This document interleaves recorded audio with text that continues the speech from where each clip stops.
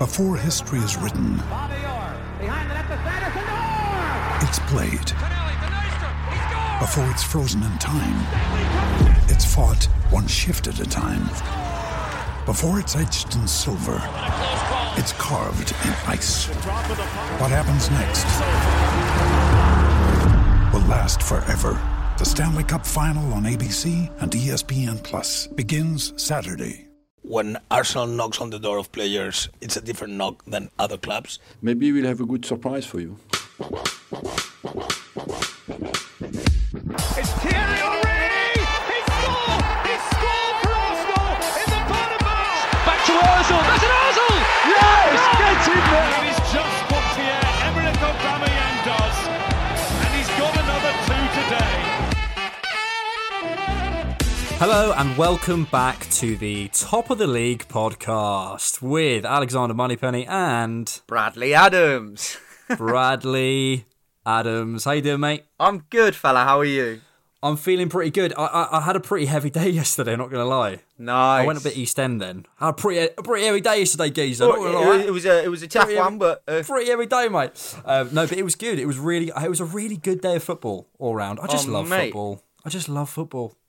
Yeah, I can appreciate that. It's so good. Plain and simply, I love football. And it reminded me, all jokes aside, all kind of, trendy opinions aside, it's just so nice to watch some football. Yeah. Especially football where we win the football and we score more goals than the opposition, which means, I believe, we win. Yes, of course, we do win.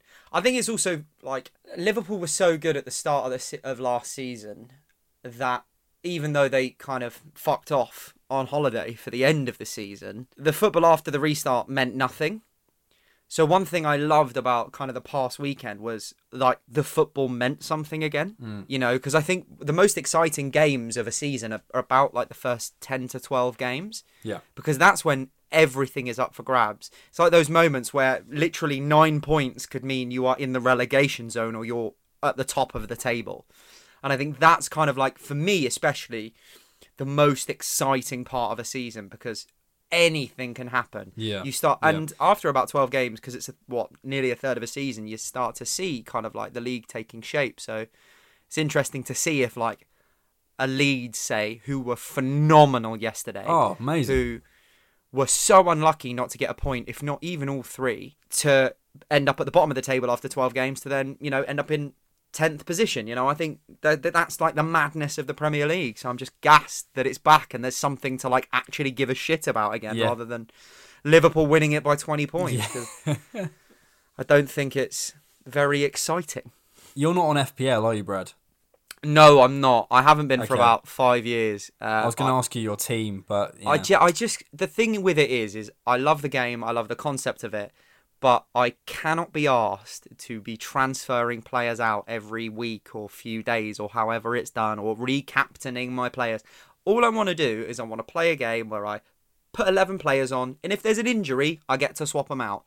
But other than that, I just keep the 11 players I've chosen and see what happens. Very much the Jose Mourinho style of management. I like that. Stick your best 11 players out and just say defend. Yeah. Hold fast.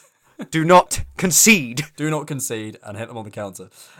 Speaking of Jose Mourinho, as we're recording this podcast, Spurs are losing. Brad, have you got an update for us? I will check Twitter this very second. The last I checked, it was the 87th minute, and it is officially, the final whistle has gone, and it's Everton's first away win against the top six in 7 years, totaling 41 games, and it's against Mourinho's Spurs from a goal from a well-worked set piece, Digne whipping the ball in. At the toilet bowl? At the toilet bowl. At the toilet bowl. Oh, Brad. That is just gorgeous. I love it. Is that our first live Spurs loss? I think it is. Yeah, it is. It's the first live result we've got in as we're recording. That's a great feeling. Oh! That makes a 3-0 win all the sweeter. Oh, it bloody does. Just before we get onto the game, on Liverpool, you had we were just chatting before we started recording, and I'm completely with you. I think they're on the precipice of a massive fall off if they're not careful. Yeah, I think with Liverpool, we're looking at a situation where unlike teams of old, you think of the Sir Alex Fergusons and the dynasties they created. Every summer, they didn't go out and sign 5 or 6 players. They would just go out and make one signing that would improve the team. They'd make a first team signing that would constantly change things. With this Liverpool team, we've not seen any real kind of big signing investment, or it doesn't even have to be a big signing, just like a first team signing investment since kind of the Alisson summer. So I think if they aren't careful, they are going to end up with a massive drop-off that sees them maybe even drop out of the top 2. I think the only saving grace for that is that Chelsea's players may need time to bed in. Because if I'm looking at like the strongest squads, I personally, even though Liverpool won the season last year, still think that Man City are by far and away the best team in the league. They were the best team statistically in most areas last season, and due to kind of injuries and form drop off and having to change out, Fernandinho, one of the best holding midfielders there's ever been in the Premier League, to a Rodri, and then playing him at centre back has obviously meant that they've dropped a ridiculous amount of points. And I've always held this opinion in quiet, because I think it is slightly controversial, but it's not controversial. But I honestly do not think that the Liverpool team that won the league last season by like 20 points is as good as that kind of 20 point seems. Because I've seen loads and loads of kind of pundits saying, but how are City going to make up those 20 points? And I just think they don't have to. Liverpool were amazing last season. They are not going to hit that level again, because one of the reasons they were at that level were because so many other teams were shit. Spurs, Chelsea, United, Arsenal, all the other 4 top teams were dire. I think it is also a point of whenever a team, do you not notice at the moment, whenever a team win a league now, there is always a discussion. Is this the best team we've ever seen? Genuinely, ever since Leicester won the league, pretty much, maybe not around that Chelsea team, but since then, that we've had the City win and the Liverpool win and maybe another City win. I can't do the maths. Yeah, 2 City wins and a Liverpool win. It feels like we're starting to go, is this the best team the Premier League's ever seen after every title win?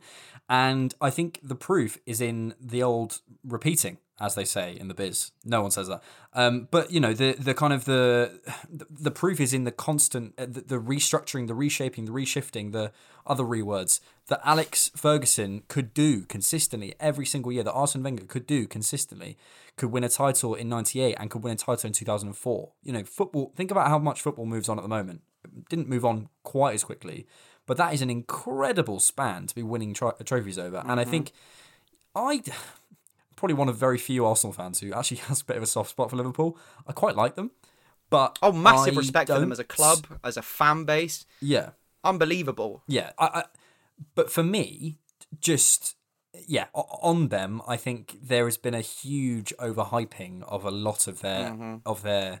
I think a lot of success came in a very short space of time, when it had been deserved over a longer period of time. And I think it's like a bit of a, when Liverpool are champions of everything, oh my God, they're going to rule the world. And I'm not as scared about them anymore. We look at them in that Community Shield game. That away game, we have nothing to lose. If we lose to Liverpool, we lost to the title winners. If we win, Mikel Arteta's, he's having a party. Of course. And I think the thing is a lot of their players are kind of getting to a situation where they are being overhyped. Like Virgil van Dijk hasn't hit the kind of lofty heights that he did hit in his first full season there, when they got to that first Champions League final and lost it to Madrid. He's not hit the levels that he hit that season. Alisson as well, though one of the catalysts to winning them a Champions League and to winning them a Premier League, he's probably top 2 goalkeepers in the country right now, but I don't think he's. I don't think he's as amazing. Everyone that I hear speak about him speaks that he's this ethereal, phenomenal, world-beating creature. He's not a Gigi Buffon. He's not an Iker Casillas of his time. He is very good, but it's kind of the conversation that you have about Neymar and then Messi and Ronaldo. He's the Neymar in this situation. He's very, very good, but he's nowhere near that level. And I think the same is Van Dijk at the moment. He is a Rolls Royce of defenders. He is phenomenal. And whether or not Company or Ferdinand or Vidic have said that, he's in their class. The proof's in the pudding in that statistically he's reached nowhere near the defensive abilities of Vidic or Ferdinand in their heyday, and he's had nowhere near the success. Vidic and Ferdinand. And it's repeating it. It's repeating the success. This is the this is the constant thing. 100%. It's longevity. That's what you go off. Arsene Wenger, you cannot tarnish the legacy of him being a phenomenal manager by his latter 2 seasons because he finished out of the top 4.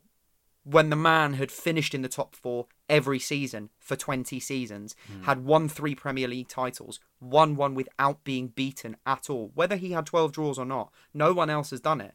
Like, the man is a legend of the game, and nothing can ever change that because he performed at an elite level so consistently. He was performing at an elite level, like we said off recording, up until kind of 2012. And even in 2016, we weren't that... I mean, Spurs came third in a 2-horse race in 2016, but we still came second. And if we'd had that better striker that hadn't gone on a 16-game goal drought, we might have won the league. Because it was, again, a down year for everyone, hence why Leicester won the league. He performed at such an elite level. And I think, Klopp is the best manager in the world right now. I don't think you can touch him. Just gone to 2 Champions League finals, won one of them, has just won the Premier League. Unbelievable what he's done for this team. I do think he has pushed that Liverpool team to its limits. To its limits. And I think this is the point where, unless they start strengthening, this is the drop-off. Agreed. We beat Fulham. We did. Yesterday. No, not yesterday. We beat Fulham on Saturday at 12:30. We beat them 3-0. We beat them with 3 goals. Lacazette, Gabriel and Aubameyang. And I'm going to call it 3 assists for Willian. I think it's been recorded as 3. Yes, I hope so. So, work sort of chronologically, lineup-wise, what were your sort of first reactions? We went into that 3-4-3 again, which has been so successful for us so far. And I think with the lack of midfielders that we currently have, lack of defenders we currently have, because, we've got about 7 or 8 on our books, but 6 of them or 5 of them are bloody injured. So I think we performed well. I think it was a great match. I was happy with setting up in a 3-4-3, especially because of, the things that we had to deal with. Yeah, I thought, it was a bit of an interesting lineup. No Pepe, and obviously El Neni in the middle. I don't know why Ceballos didn't play. Maybe there's an injury coming around that we don't know, or potentially it was a fitness thing, or could be a quarantine thing, could be anything. I don't think it was. I haven't seen any quotes about it. Interesting also, no Saliba on the bench. And I know, I think Charles Watts came out with a thing about it, saying that it was, basically just because he's trying to ease him into English football. But yeah, no real complaints about the lineup. It's always difficult to know what we're going for because we don't do the graphics or anything on Twitter or on the website or anything, so you never quite know until the game starts. You never really know what we're going for, which I prefer, by the way. I prefer us to not release that information. I think it is also a bit of a false.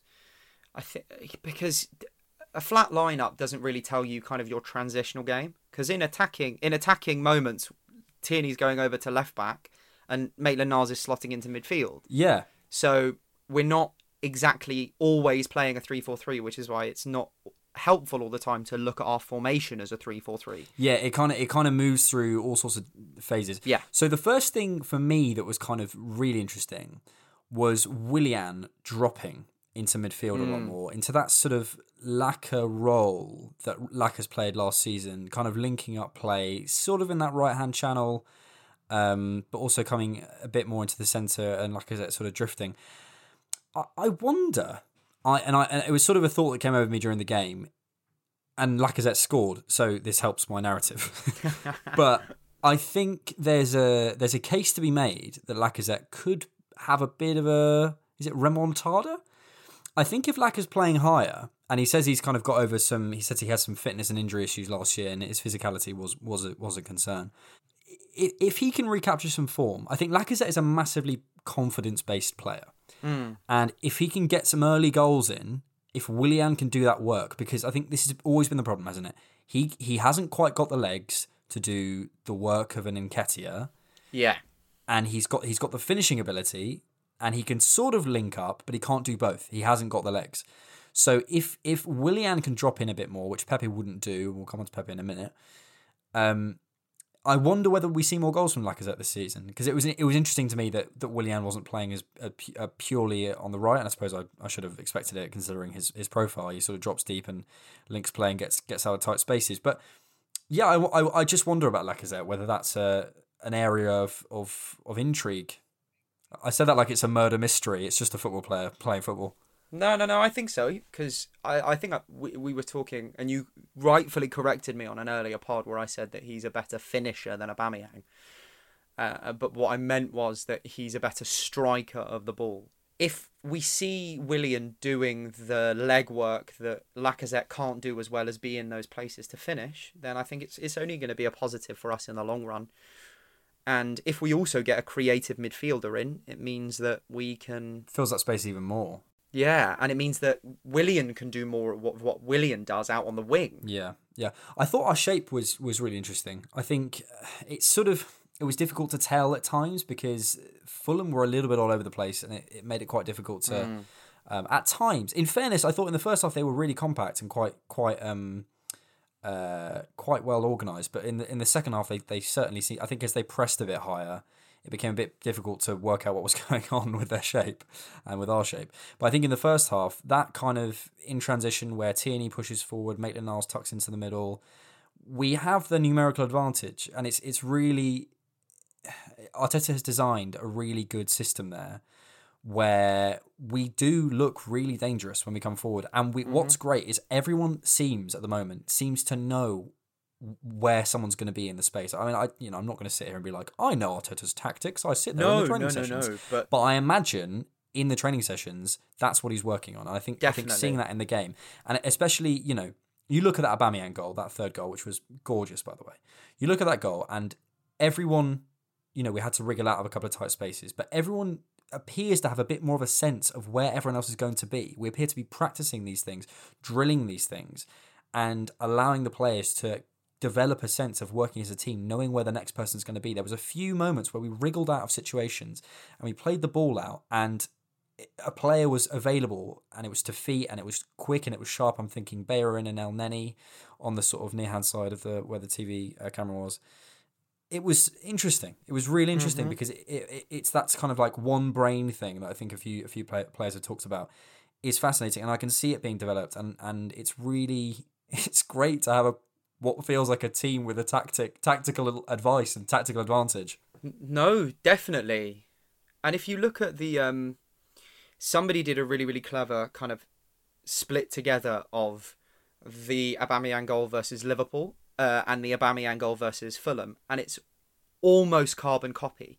It's the same passing lanes at the same times, and then there's a photo of when Aubameyang obviously strikes the ball into the net, and Maitland-Niles and Kieran Tierney are in the same place in both photos.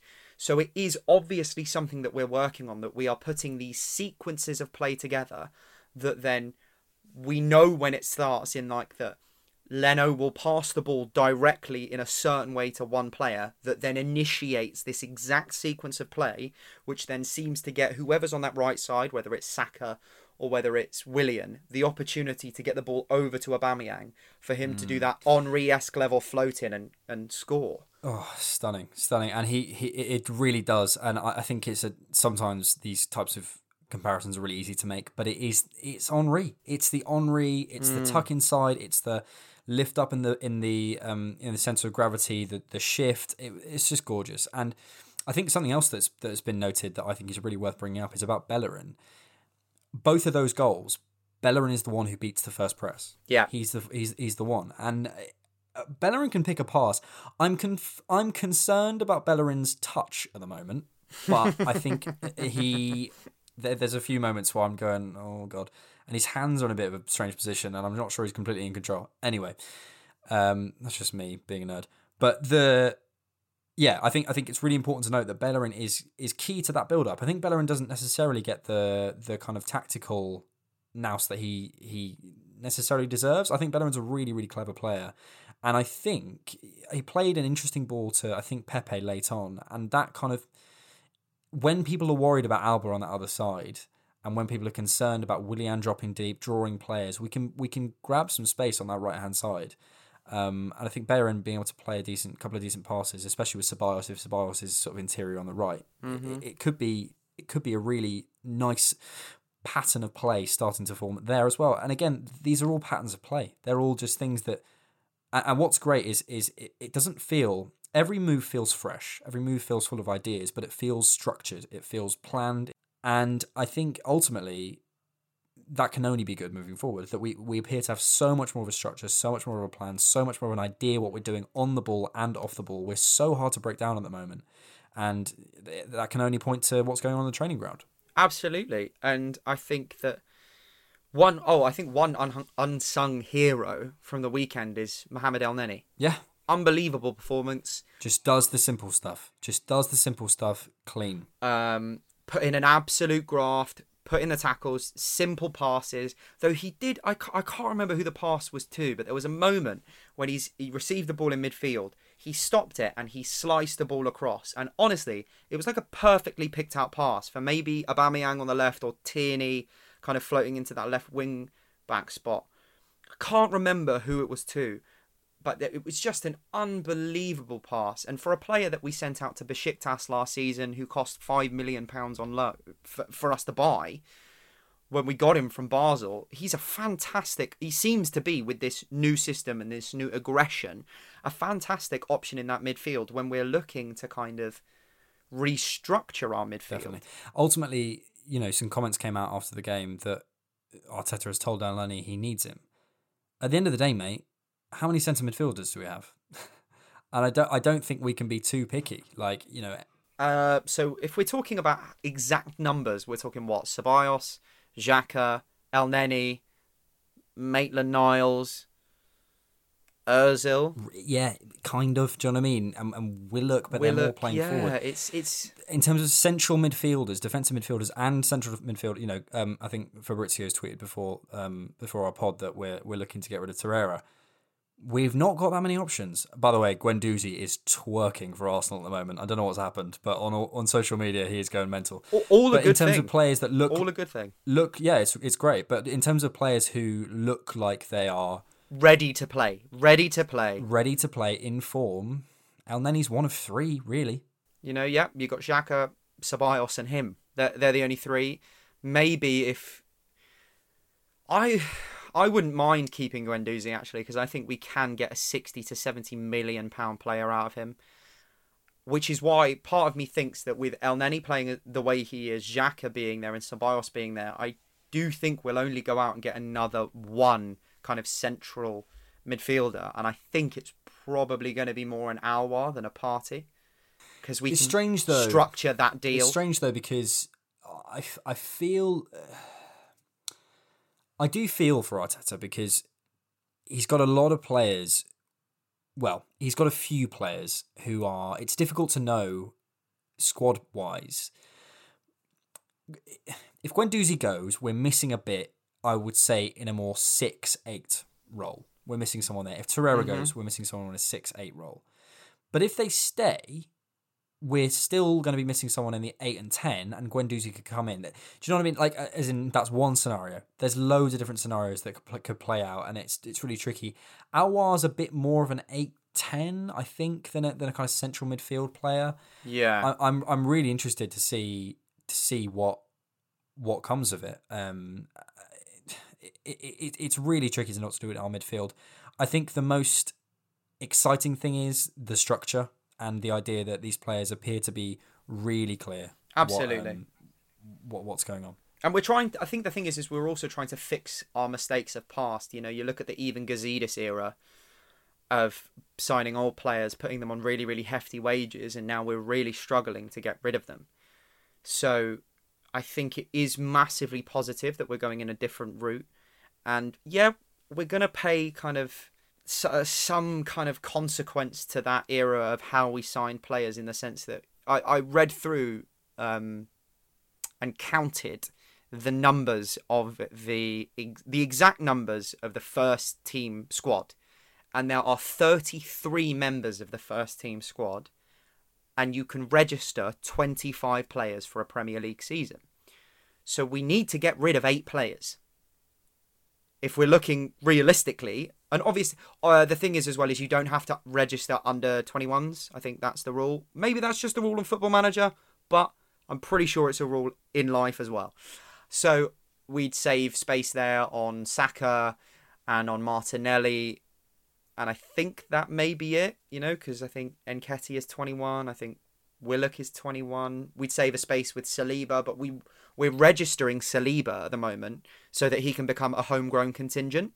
So I'm looking at it and I'm going, we really need to sell kind of 6 or 7 players. And we're going to need to chop some players out of that defence and midfield. And it's going to be difficult, but that's why I think we'll only bring in one more player. It's going to be who can we bring in and actually register rather than bringing somebody in for the sake of it.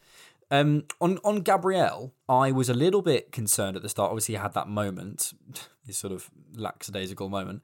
He looked nervous, understandable on your Premier League debut, but he really impressed me in the end. I thought he looked really composed. He, obviously got a nice goal off the shoulder, which he pretended it was off his head.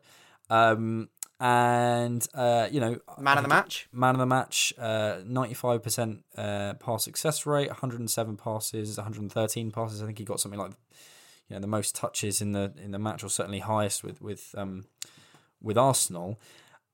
I thought he did great, and next to Rob Holdinho, he looked fantastic and solid. By the way, what a moment from Rob Holding, incredible. I love Rob Holdinho. Yeah, I love when players like smile after they've done something really good on the pitch. Like Holding.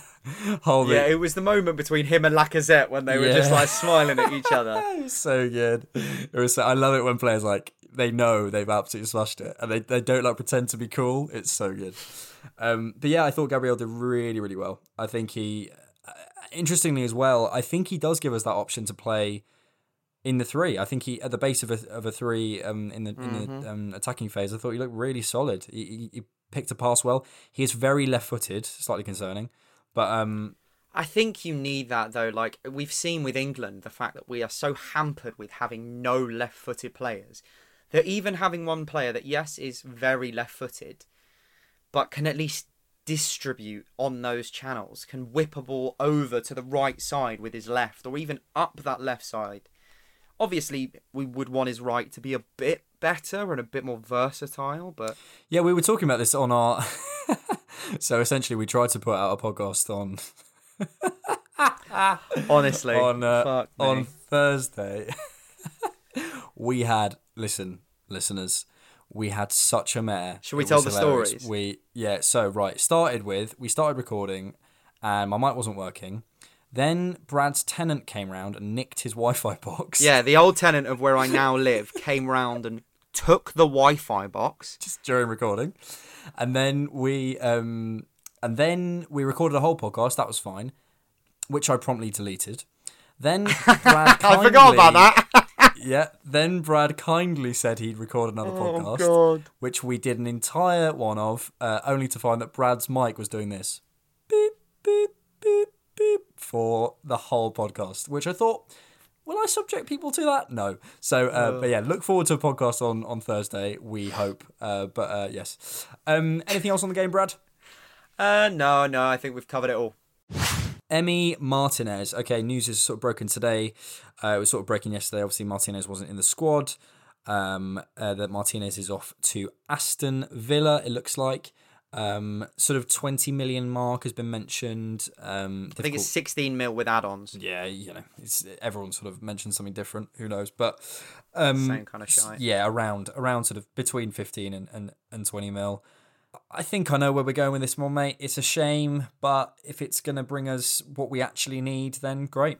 Yeah, I know people have been moaning about the kind of adage of, but if we'd sold him for 5 million, no one would have batted an eyelid. And while I agree with that, like in January before this kind of surge in performance, while I agree with that, it's shame to see a very loyal servant who's given us 10 years to finally seize his chance, and because, we've got a first-team goalkeeper, have to leave and go elsewhere. Because, I mean, you think about the story of it, what a Cinderella story it would be if he could then take the Arsenal number 1 spot. But if you just look at it logically, Leno's the better goalkeeper, so Leno is the one that has to start. And I think we do get very romantic as football fans. And I think there's something lovely about that. And there's something really toxic, honest and naive. But there is something quite toxic about it. And it's something like, and toxic not in the sense of it's necessarily evil or twisted, but it's kind of,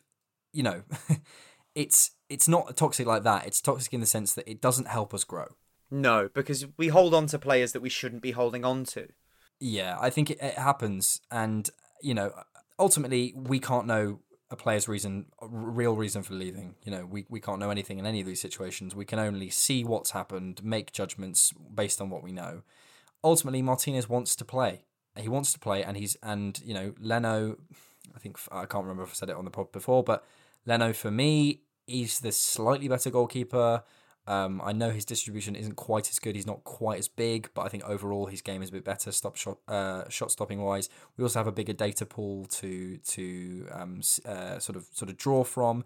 And Martinez, you know, as you say, he would have gone for 5 million in January, and it's a decent return. And ultimately we can get hopefully a younger keeper, someone in for the future, or someone who can kind of, you know, play second fiddle to Leno successfully. And yeah, I think we have been in the past. It is toxic's a weird one, because I think it's I don't mean in the sense of like when we call fans toxic for shouting abuse. I mean toxic in like an inherent sense that it's almost like it hurts us. We poison ourselves with it to the point where we can't see clearly. In the sense that I love Mesut Ozil. Yeah, I love him to pieces. He's other than Thierry Henry and Dennis Bergkamp, he is probably my favourite player that I've ever seen in an Arsenal shirt. I love him to pieces. Does it hurt me in that sense that this is how it's ended and that he will be leaving the club at the end of the season? Yes. But I have to be honest and go, he's earning $350 a week, isn't being played, and has got 4 assists in 2 years. Ultimately, it's a business. Yes. It's a business. And I think the sooner we can get used to these kinds of decisions, especially, you know, the competition has never been harder. And if we can, we've always said we don't sell well. We've always said we don't sell at the right time. This is the right time to sell. He's 2 years out from his deal. It's a good price going to not competition. You know, he'll do well at Aston Villa. I hope he keeps them up. I hope he keeps number one and has an amazing career with them. And I actually hope he gets an even bigger move, because I think he could. But to establish himself as a number one keeper and eventually realise his ambition, I think it's best for all parties. Absolutely. I mean, I was surprised Chelsea didn't come in for him, because they're obviously looking for a new number one. And Chelsea appear to be on some kind of like FIFA career mode spending spree. Yeah, They went for Mike Mangon from is it Rennes or Nice? Just one more time, Mike Mangon. Mike Mangon or something. One more time. Mike Mangon. Just one more time, Brad. Mike Mangon. And now they've gone for Edouard Mendy. Mike Mangon. For like 30, to the tune of 30 mil. To the tune. And I just think like Martinez is he's Premier League proven. He's had 8 games. But at least he's been good for those 8 games. Yeah. Do you know what I mean? You have more of a Premier League kind of data pool to work with looking at him going, and I mean he's only going to Villa, but you think like he's definitely an upgrade on Kepa, and if you could have snapped him up for 25, because I think Chelsea obviously would have had to have paid a premium for him rather than a Villa because they're competition and they're a London club. But if they'd have come in to the tune of 30 million, I don't see why they wouldn't have gotten him. Listen, Brad, he's got more PL experience than Mike Mangon. He does. He absolutely does. Absolutely does. Yes, shame to see him go, but we wish him all the best. We also had the news this week of Aubameyang signing his new contract. It came out from David Ornstein. I mean, it's obviously not been announced by the club. I have a theory about this.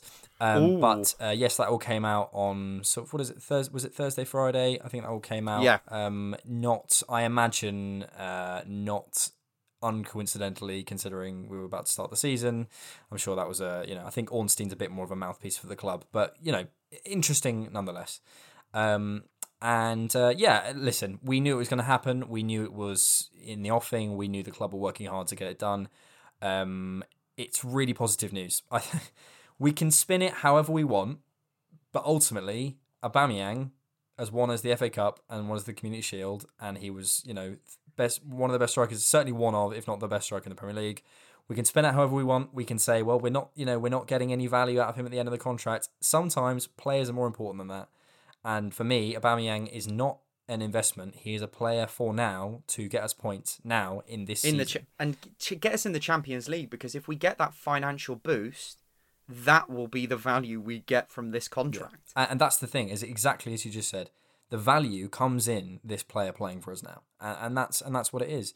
I have a theory that it's not actually signed. Although I think Arteta, certainly wasn't signed, and the reason it's taken so long. So, hear me out. I think Arteta. So he came out after the game yesterday, and he said, "We'll have some news for you in a couple of days." Just slight side note: I love when he was asked about Aouar. He said, "I don't want to speak about players from other clubs," which is the most Arsene Wenger thing I've ever heard. Anyway, but yeah, so he said, hopefully we'll have some news for you in the next couple of days, or whatever he said. I imagine it will come out fairly soon. Hopefully, not while we're recording the podcast.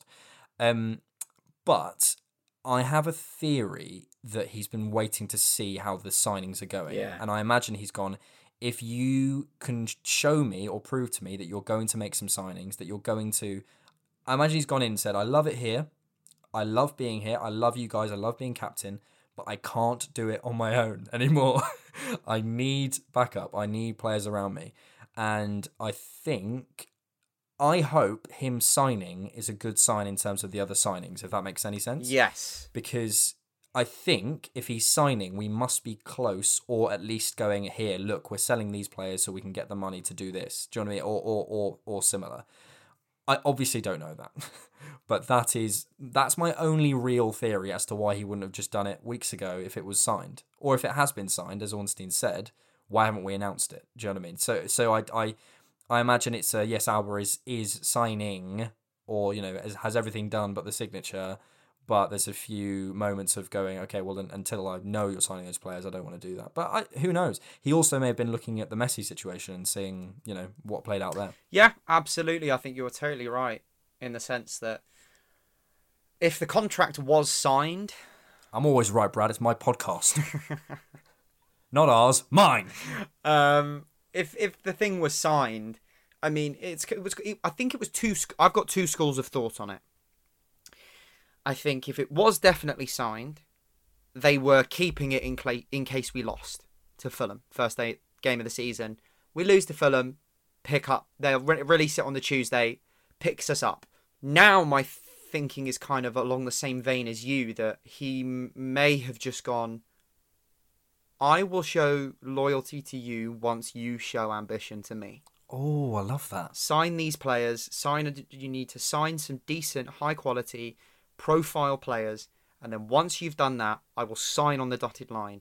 But until you do that, I will not sign away what is his last contract probably of his career. Because he's happy, he's valued, he's scoring goals, he's earning a shitload of money, winning titles. Ultimately, he's winning titles now, and I know they're not the titles he'd want to, but you weigh up the risk against that, and it's not as good as no club guarantees titles. Barcelona can't guarantee you titles. 1-0 this season, so so it's as much as you say go to a bigger club, he must be thinking, but I love it here, and I could spend the next 3 years of my life absolutely banging in the goals, potentially in an amazing project, or I go last 3 years of my career, go somewhere where I don't play, I don't like it, I'm not a big fan, the fans don't like me, and that's the end of my career. Yeah, it's also a thing as well. I think people forget how big a draw London is, and living in London. Oh my God, London! Honestly, do you want to go Leicester Square? You've seen it before. There's been a few moves where players have been linked to maybe a Manchester club or London, and most of the time they will choose London because they'll get comparable wages, and they'll get to live in kind of a very culturally diverse city where a lot is happening. So I think he loves it here, loves it in London. Maybe he loves the club and loves the people, but I think the money will talk and the ambition will talk. And I think that's just what maybe has been holding this up is the lack of signings. We've signed 2 first-team players. Can you just give us that thing again? I will show you. What did you say? What? I will show you loyalty if you show me. I will. Yeah, it's that situation of I will show you loyalty if you show me ambition. Brad, I'm stealing that, mate. That is a vibe. I'm getting that tattooed. No, but it's the truth, isn't it? He's an elite. He is slept on. He is an elite level striker. We created the 18th least chances in the Premier League this season, and my man was 1 goal off the Golden Boot. Brad, can I get that you on a tea towel? Yeah, you can do it. You can do it. A mug? Why not? A t-shirt? Yeah. No, someone started drilling. You're joking. Wait. They've stopped. It's fine. They've stopped. It's all good.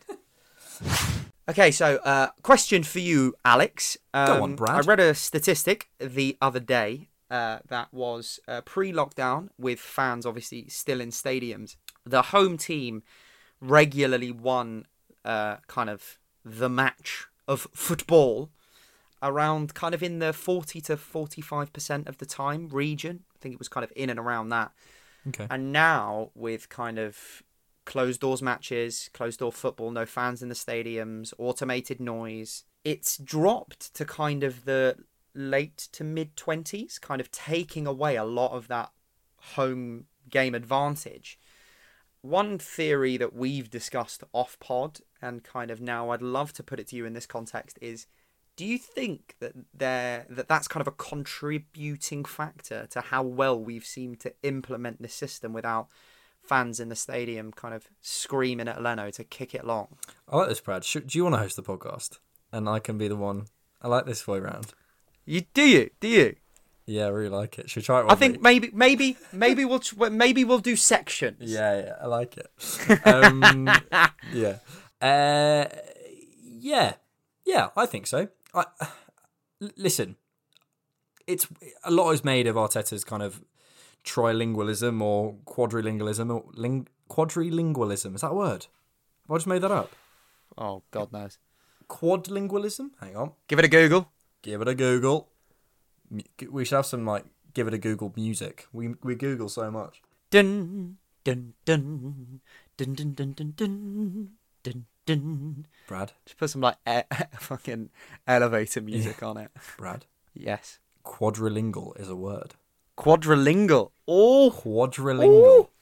I don't know if Arteta is quadrilingual, but I imagine I think he speaks French, Spanish, English, and I've seen him speaking to Willian. I don't know whether he's talking to him in English or whatever, but I reckon he speaks in Portuguese. Who knows?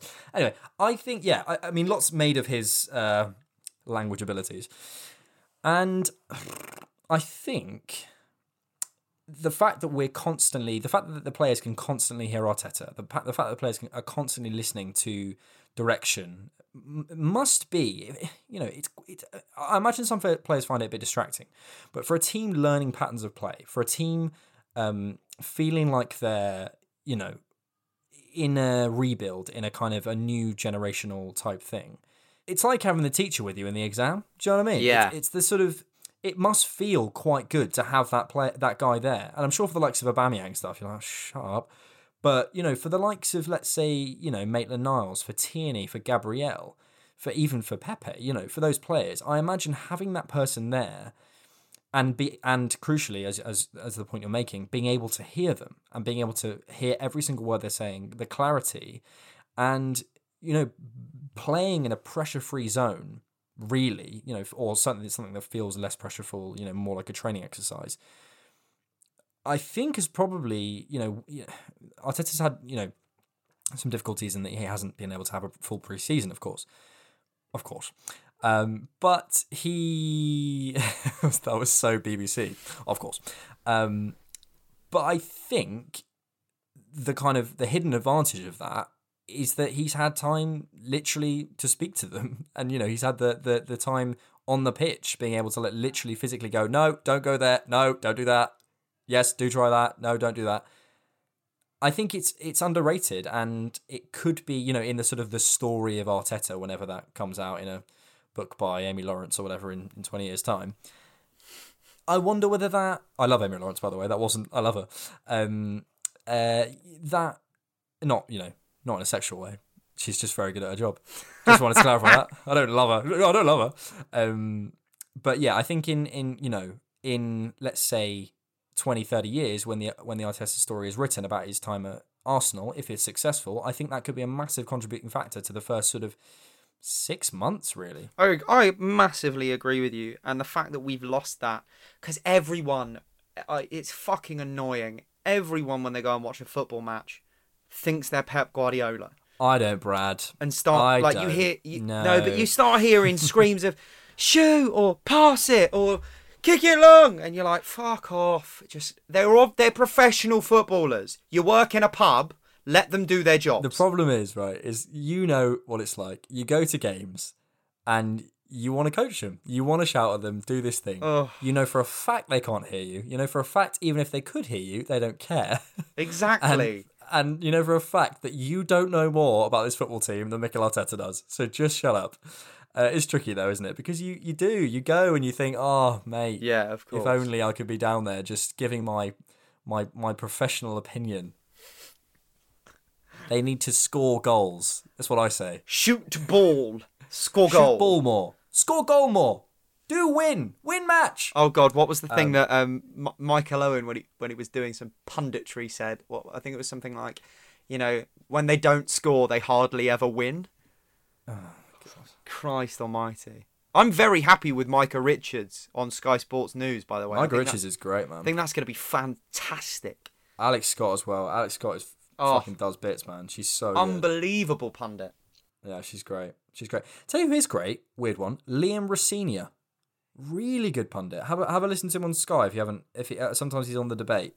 Oh, okay, we'll do. He's really smart, and I don't know. I think Liam Rossini was like a Reading player, like at his peak. Yeah. He wasn't like a crazy. Didn't massively hit the heights. Let me just hang on. I mean, he played Premier League football. That's a pretty lofty height. Yeah, pretty. But as in he was never like Champions League level, crazy. At the highest level of the game. But yeah, he's really good. He speaks on the game really well, and he's really smart. Politically switched on as well, which is always good. We also had the news this week about Arteta becoming first team manager as opposed to head coach. Edu and Vinay did a lovely little socially distanced garden video where they basically explained how the role will be changing, what's the reason for this change, how they're feeling, why Edu's wearing purple trainers, all sorts of stuff. And I mean, it's pretty obvious what that means, and I think Vinay explained it in his own words. You don't need me to tell you what it was. He's more than a first team. He's more than a head coach. The part that I found interesting about it was the relationship between Edu and Mikel, and the fact that that's come. Both of them have come out and said we have a great relationship, and that's fine. But for someone else to come out and say Edu and Mikel have a great relationship, that's really nice. And also the kind of the comments from Edu around stat DNA, around recruitment, are fascinating, really. And it's he's clearly putting himself in a position where he is the person that someone comes to around football decisions at Arsenal, and it's fascinating. So he was saying, it's simple for me. With my position here, I want to put in place one clear process: how we are going to sign, who gets the responsibilities, where we start to understand where we need the player, the position we need, the characteristics we need. That has to be very clear internally now. The decision we made to change our infrastructure was clear for me. I want to work with less people. I want to work with Stat DNA a lot more, which we have internally here at the club and is very important. The people I want to work with, I want them to be very close to me. I want to create a group of people working together. I don't want individual people working in one area or for one country. I want a group working together, less people with much more responsibilities. To me, that's fascinating. To me, that is, the most interesting part of this whole thing is around Edu and Arteta's clear vision together to kind of create this small, tight-knit group of people who are responsible for the recruitment style and for who we bring in, and also just who is responsible. Being very clear who is ultimately responsible for those transfers coming in. It was Edu.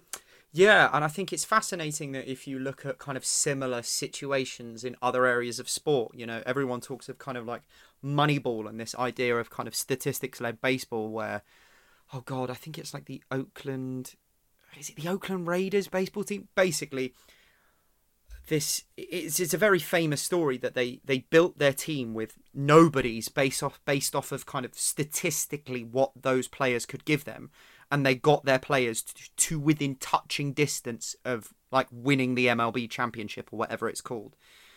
And I think that it is brilliant and fascinating that we're almost developing a similar sort of model. Because, I mean, there's a film on it with Jonah Hill and Brad Pitt that kind of dumbs it down to a Hollywood level where nobodies can understand it without having to really understand kind of the in-depth analytical knowledge that you need to make these decisions.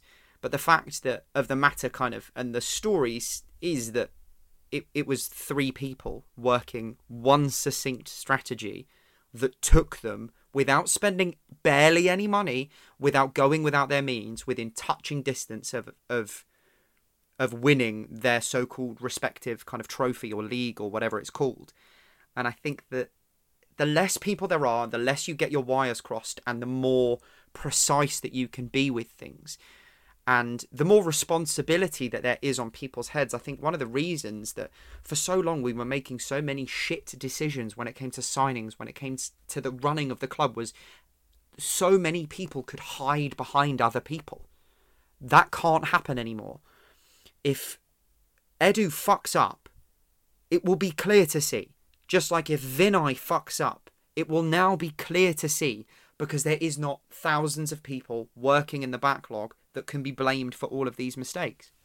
Definitely. It's really interesting to me, and it now obviously explains the redundancies and stuff. And, you know, I don't like it when people lose their jobs, obviously, but the idea that we're streamlining it massively is really exciting. It's really, I think it'll be massively beneficial for the club. And the idea that we're, you know, just focusing on a few people knowing who we're signing and who we're scouting and all that sort of stuff. We can rely on scout reports, we can get data, we can do all that stuff. And I think we can, but it's moving us into a more modern way of recruiting. And big club movement, like the bigger clubs that you see, like a Man City or a Liverpool, they always target certain players. And if they don't get those players, they don't get anyone. You look at Liverpool this summer, apparently they're targeting Thiago, and that's it. And they're not, other than they needed left-back cover, so they brought in Tsimikas because Norwich, who was second on the list apparently, because Norwich were being unrealistic with wanting 20 million for Jamal Lewis or whatever it was. Every big club does this. They have their targets, they go out and get them, that is it. City this season, they wanted Ake, Ferran Torres and Koulibaly. They've got 2 out of the 3 and they're working on Koulibaly. And then anyone after that, you know, it's fine. It's extras. It's whatever. You look at Liverpool, they were after a left-back and Thiago. They couldn't get their first choice, so they've got their second choice, and now they're not willing to just go and spunk money on a random... I think that's the difference. For so long, Arsenal have gone, we need a centre-back, and just gone into the market for 12 different centre-backs, rather than gone, we want Gabriel, or we want Koulibaly, or we want Nathan Ake.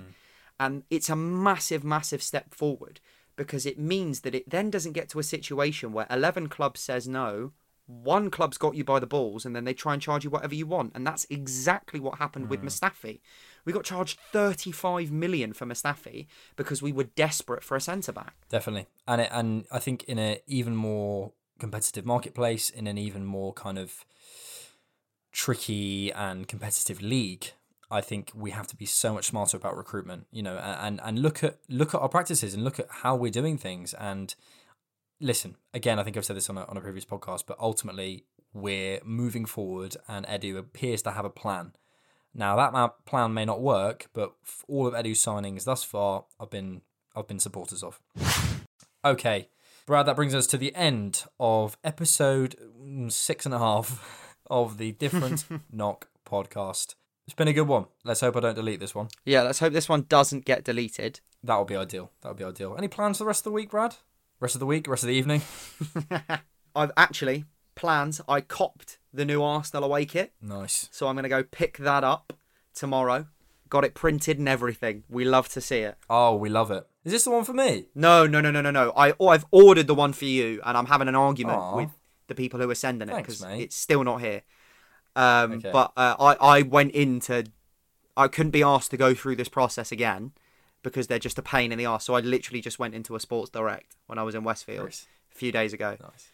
And picked it up, got me name and number printed on the back. And what have you got, Brad 69? No, I went for Adams because it's got to be the last name. And I went for my lucky number, which is 13. Lovely. All right, Brad. Well, that brings us to the end of the Different Knock podcast. Thanks very much. Goodbye. Goodbye.